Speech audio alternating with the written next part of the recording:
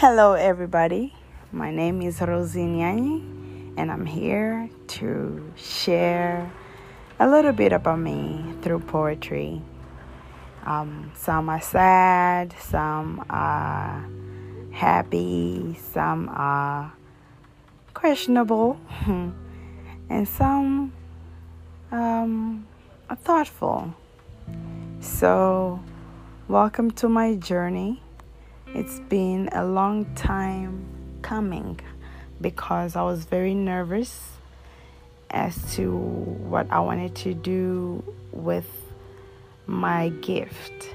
My gift of writing, my gift of reciting poetry. Basically, I would love to someday create theatrical pieces with my poetry, like poetry in motion.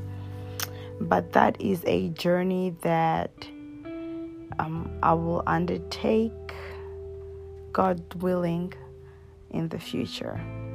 I'm blessed to start this podcast. I hope my listeners enjoy my work. Welcome once again, and thank you for listening with me.